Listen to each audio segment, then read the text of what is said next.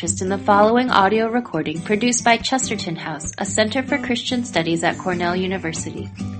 Support for Chesterton House comes entirely from listeners like you, and we invite you to help us continue making the recordings of past lectures available at no cost through a donation to the ministry. You can find additional resources and make a donation at www.chestertonhouse.org. This audio recording is copyrighted and unauthorized duplication is prohibited. We will take some time for question and answer. I guess my question would be, how would a person go about battling that too much information so that it doesn't saturate you and numb you? Yeah. Well, this is not just poetry for me, and it isn't just abstraction for me. I mean, I live in the same world you do. I live with my Apple computer wherever I go, and I have my iPhone in my pocket, and I live in the same world that you do. And I find that, even though I've been watching and listening to U2's music for a long time, and this song Numb for all the years it's been out, those words, too much is not enough, I find more and more in my face, actually, because I realize that is how I live my life. And it's not a small thing. If you have at all a serious interest in this, and it sounds as if you must really, but I would begin with maybe, reading a generation ago Neil Postman's book, Amusing Ourselves to Death, and wonder, what was he saying in the mid-1980s, asking who won, Orwell or Huxley, about what the modern world would look like. And his conclusion was that Huxley won, that we were, in fact, rather than Big Brother going to take over the West and our world, that in fact we would choose to amuse ourselves to death instead. And I would say the longer the world goes, the more relevant Postman's critique seems to me to be true. It's exactly what's going on. It goes on politically. You can be wherever you are in this room, left or right, Democrat, Republican, but just think about what we watch in national elections over the last, several times we've done this, really. Postman had his finger on the pulse in the mid-1980s. It wasn't a Republican issue, a Democratic issue. It wasn't a conservative or liberal issue. It was, in fact, that, as he put it, we wouldn't elect Abraham Lincoln to be president again. We couldn't. Even though if we were to walk across a room full of Americans and ask who was the most revered president, most would say Lincoln. He couldn't be elected today because of his gangly, awkward persona. We wouldn't do it. It couldn't happen, really. You ask about who do we elect and why it is we require rock stars to be our presidents. It's a hard question. It's a hard moment before us, really. So I would say I would begin with Postman there. I would read another book written a few years ago by Thomas D. Zengotita. It was a cover story in Harper's the spring after 9/11. And the title of the essay in Harper's was The Numbing of the American Mind. The Numbing of the American Mind. It came a book called Mediated a few years later. Mediated. And he has this, awful moment in his writing where he says, when you've watched the 947th time the towers burning and firemen weeping in front of the towers that are burning, what do you do with yourself? How do you respond? Well, of course we don't, because we can't. You see, even in our social experience, we find ourselves being shaped by a moment in history where we see so many things that we simply cannot respond to. And of course what we do is we turn the barometers of our hearts down because we cannot respond. We can know, but we cannot respond to what we know. So I would say, the most recent book I've been drawing upon is a book called The Shallows, which was a cover article in The Atlantic 2 years ago called Is Google Making Us Stupid? The man is not a Luddite at all. He's not a Luddite for a moment. Nicholas Carr is his name. But it's a very perceptive book about what it means to be alive right now. His argument is that, in fact, not just in terms of internet, images and content ought we to be concerned, but he says, in fact, the very way we read the world on a computer screen, he argues, and he's listening to brain physiologists, saying that, in fact, our brains are being rewired right now.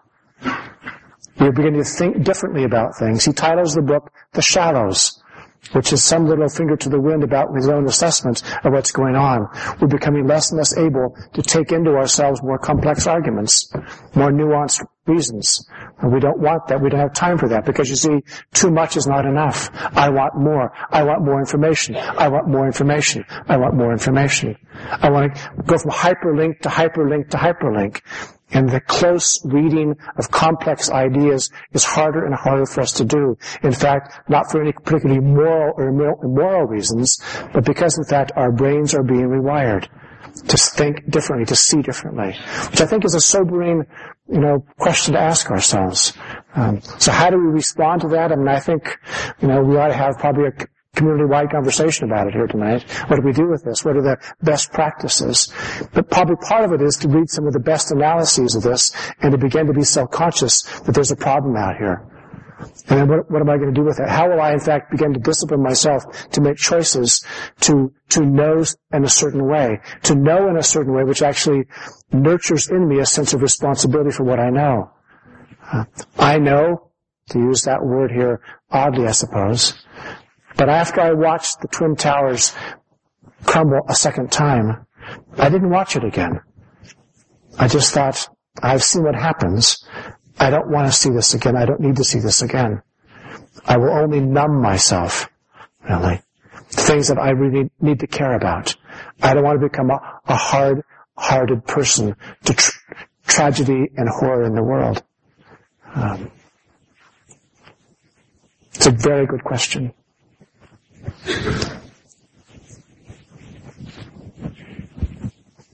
One of the things you mentioned was the Enlightenment, and that sort of came through in a number of places. You're doing your PhD on the Enlightenment, I suppose, in intellectual history or something. No, I'm actually a physicist, which we make bad philosophers on any front. But one of the things that's sort of pervasive, especially I think within the sciences, is the sense, there's sort of at least a weak scientism that runs through, I think, most of our scientific communities. And coming into knowledge, it's sort of seen as science or things you learn at university are things that you may know. That I can know certain things about the universe because we have experiments and so on that back them up. And I think one of the things that maybe the Enlightenment was very successful in doing was pushing things like religious matters into categories of belief or faith or other sort of this feathery realm that is not so accessible by what we would call knowledge. Mm-hmm. And I guess coming along the lines of what you talked about, the link between knowledge and responsibility, how do you see that as playing out over and against a culture of believism within the church and from the perspective outside of the church? Yeah. You want to go for a long walk? Probably better done that way. Well, I'm very sympathetic with the critique that Polanyi and Percy would have made of the Enlightenment, that the paradigm is off. It isn't really true to the way we know anything. I don't think, in fact, we do know in objective ways as against subjective ways. I don't think there's a realm of life which is accessible to us as objective knowledge, and then, we live more, at home with the subjective values of our lives. The Cartesian split, as it's called, the split that Descartes imagined between facts and values, isn't one I think that's really true to reality. And it isn't how life really works for us. But you see, if we live with those being the words that shape our experience, then it's a very small universe where we could say, well, this is a fact, man. These are the facts, aren't they? But anybody who's done any kind of philosophical study and maybe any kind of longer living in the world realizes that people who are equally bright and brilliant people with equally good PhDs see the facts differently. They read the world differently. They interpret the world differently. So when Polanyi says the viewer is always viewing, he's arguing something very important in that. But in fact, I never am in the position of, removing myself from my viewing. I stand outside of myself as I interpret, as I make judgments. I'm always there. It's a longer conversation to have with anybody, really. But I don't think it's a possibility where, in fact, we have a universe or a historical moment where belief or believism, runs things.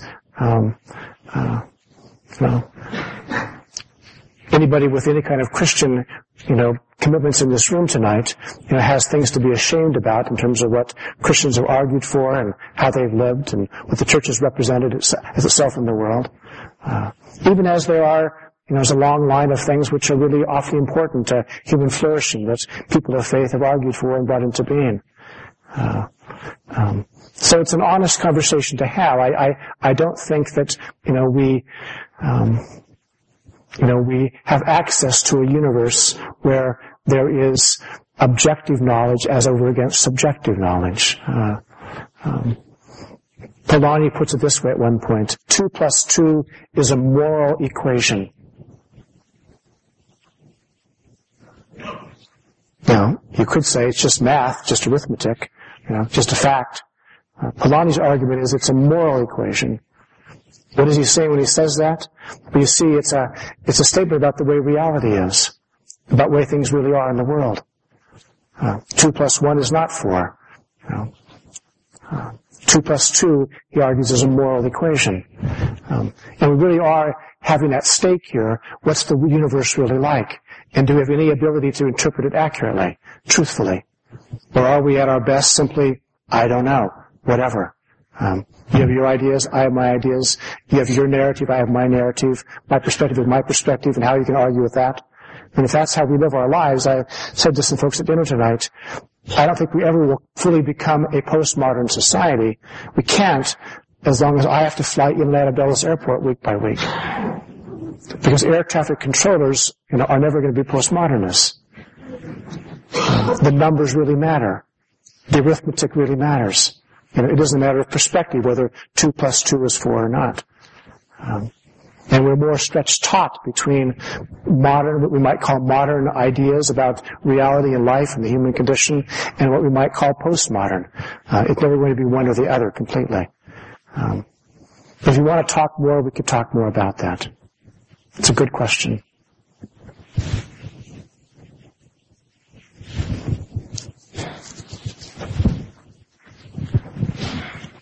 Hi.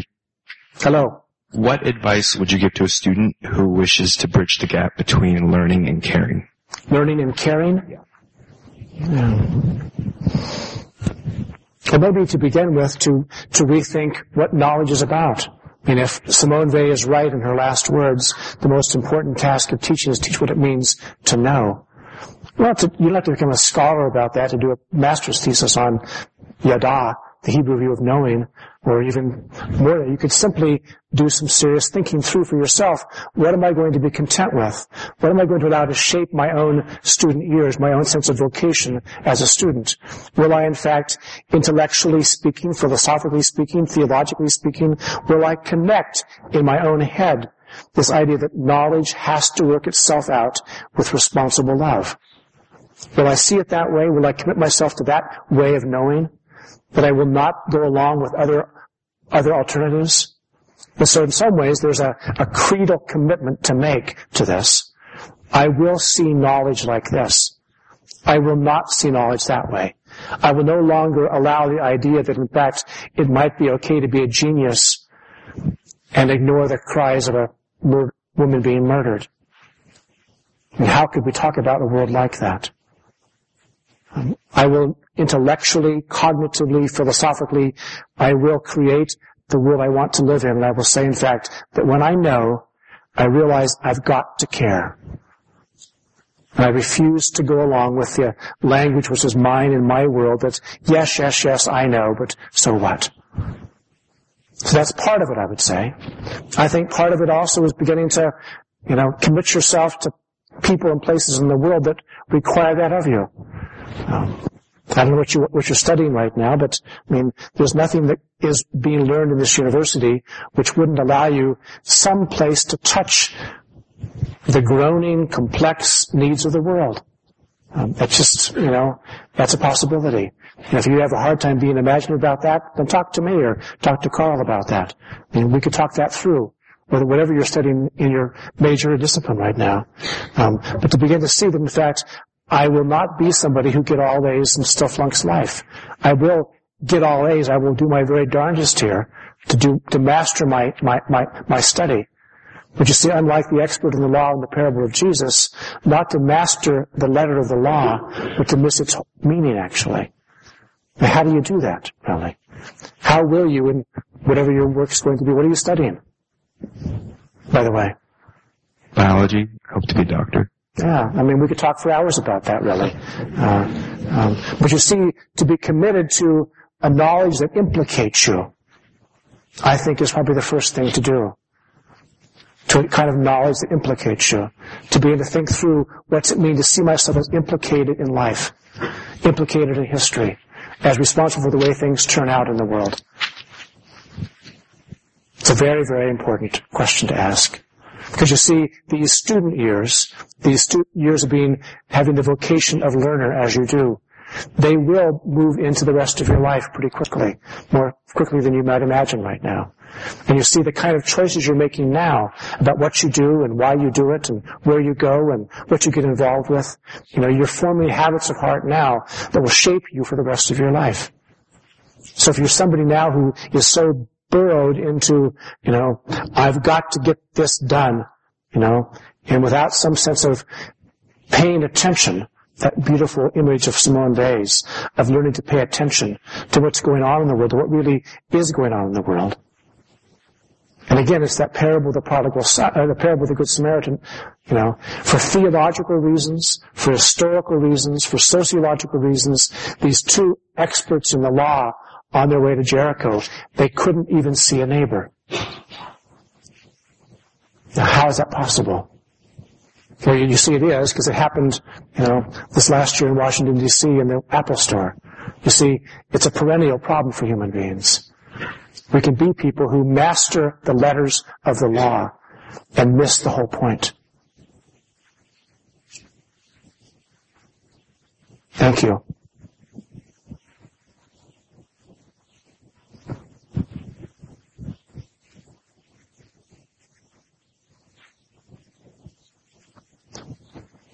Somebody up there?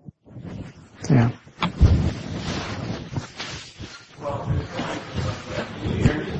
I can, but there's a microphone almost at your face. Oh, hi. So I'm curious how you envision this implication and this responsibility within the confines of the university itself, and not as viewed towards students who will ultimately sort of go out into the world, but from the ivory tower, for people who are looking at careers in academia.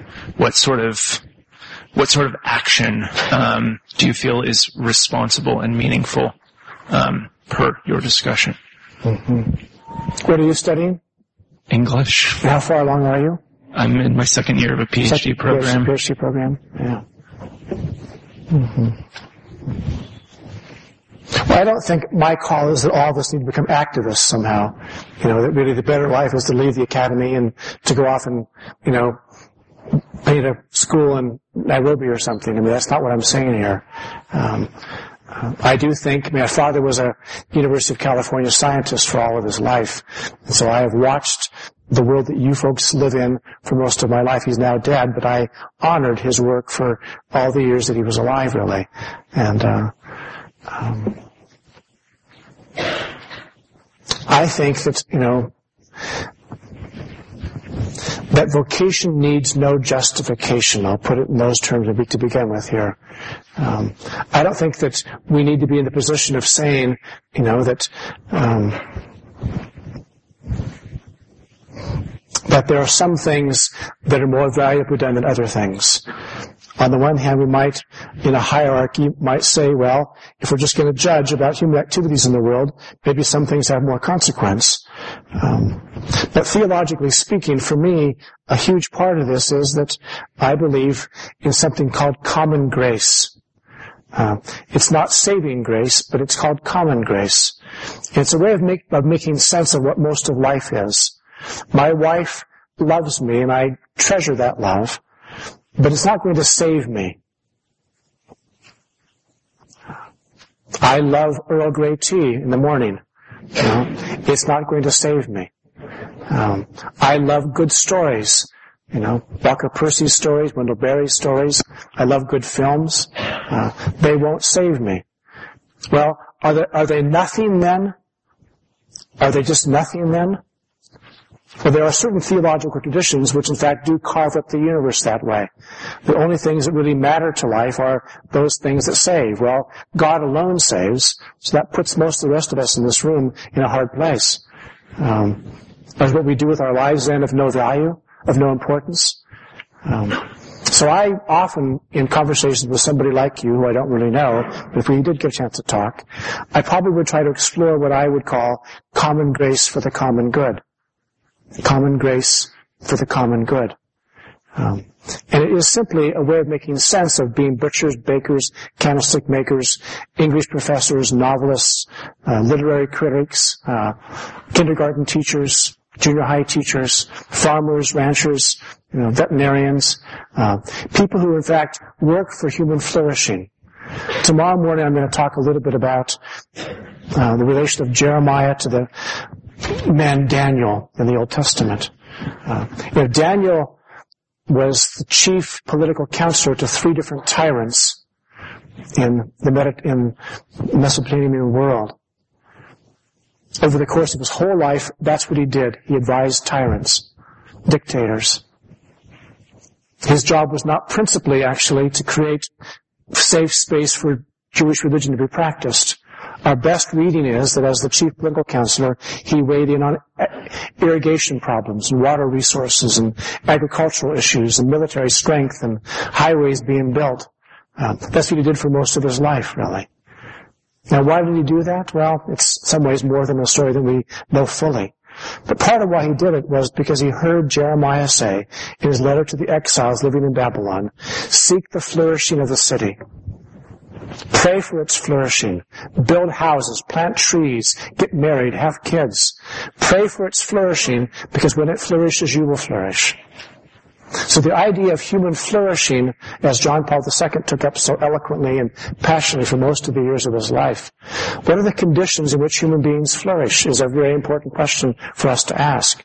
And we actually do need to have people who make rooms like this, who imagine lighting and air conditioning and seats and water bottles and computers and people who actually do all the stuff, in fact, that makes our lives be something more than they might be otherwise. These are common graces. They won't save us from sin, to put it in theological terms, but they're common graces of God. They're ordinary graces of God. They are gifts of God to us that make for flourishing, and we are to say thank you for them, really.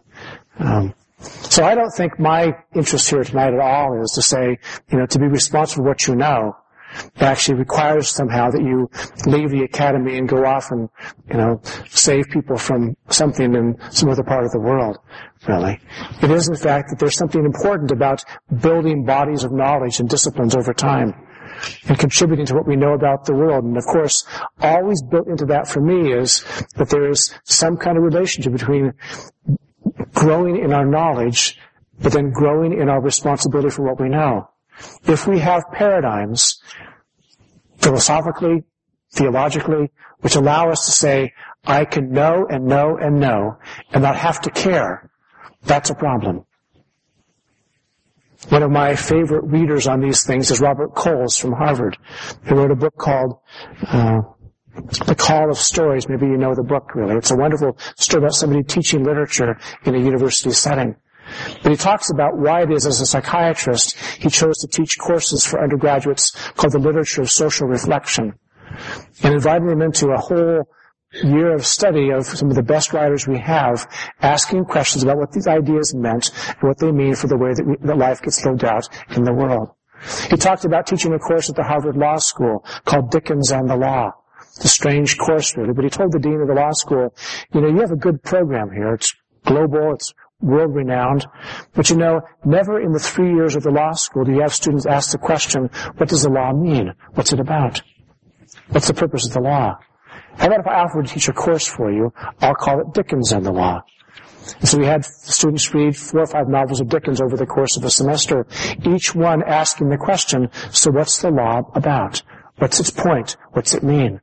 I think we could ask those kinds of questions all across the academy in every kind of discipline.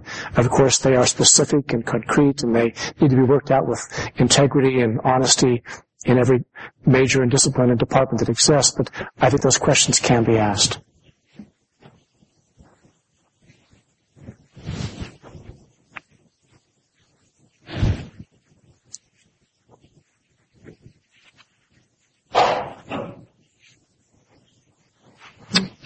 Yes, over here.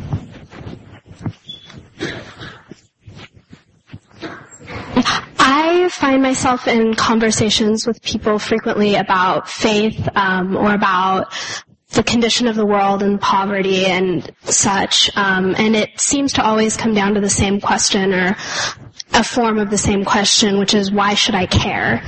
So how do you go about answering that question? Mm-hmm. How should I care? Why should I care? Why should I care? Yeah. Well, you see, that really is the question of the Apple Store that night. You know, I hear it. I hear it. I hear it. Why should I care about it? It's the story of Kitty Genovese a generation ago in New York City. I see it. I see it. Why should I care about it?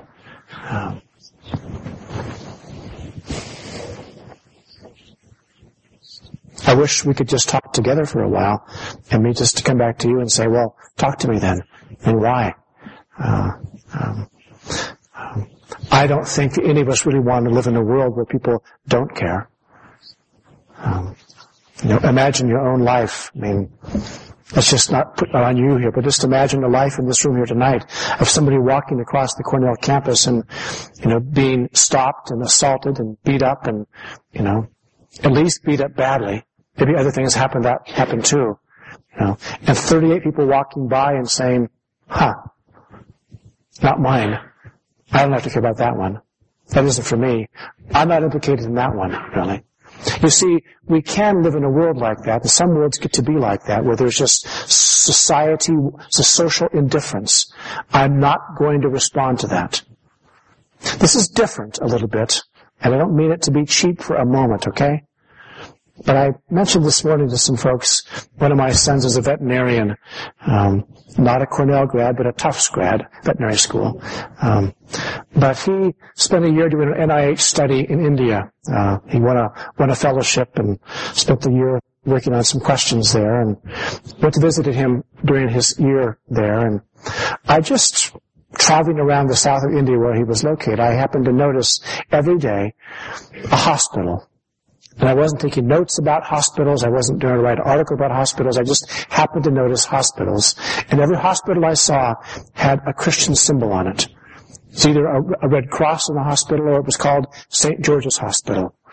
Every hospital was like that. On the last day going back to the airport, I asked my son, so why is this? What's going on here? Does Hindu culture produce hospitals? He said, I don't think it does from what I've seen. And he's not an Indian expert or a Hindu expert. He just said, I don't think it does from what I've seen, because the view of karma is so strong in this society that my karma doesn't implicate me in your karma. I have my own things to deal with. I have my own life to work out. You have your life to work out. It doesn't mean, he wasn't saying that all Hindus are bad people or there's no mercy and compassion in Hindu culture. But as a set of ideas, it doesn't grow hospitals. It doesn't make hospitals happen. And we can talk about all that, and we can pursue it more fully if you wanted to. But you see, we have to have, I would say, ideas that lead us to care. Ideas do have legs. And you see, if what you committed yourself to about the way life is doesn't call you to care about anybody or anything, then in fact you could live within your own little universe of you. If that's how you construct the reality of your existence, well, okay, but it's a sad life, I would say. It's a sad life, really. And you won't really flourish, and others around you won't really flourish. So if it's going to be a matter of flourishing we're talking about, of people taking care of each other, of creating conditions for good schooling and good businesses and good banking and good politics and all the good things that we really all long for in life, you see, somebody has to care to make that happen. Actually, to put my own life in the line and say, I will bring this about. I'll work to make this happen. Why should we care? Well, the alternative is pretty stark. Thank you.